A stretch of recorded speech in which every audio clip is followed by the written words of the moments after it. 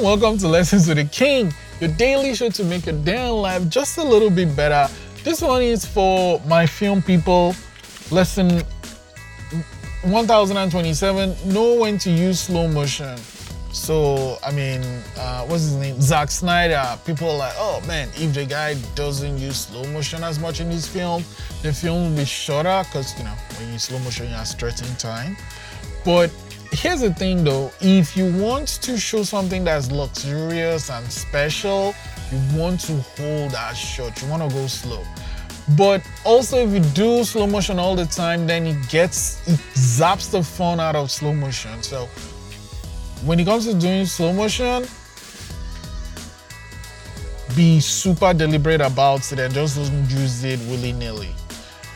From 1027, when would I use slow motion? Not often, but at those beautiful shots.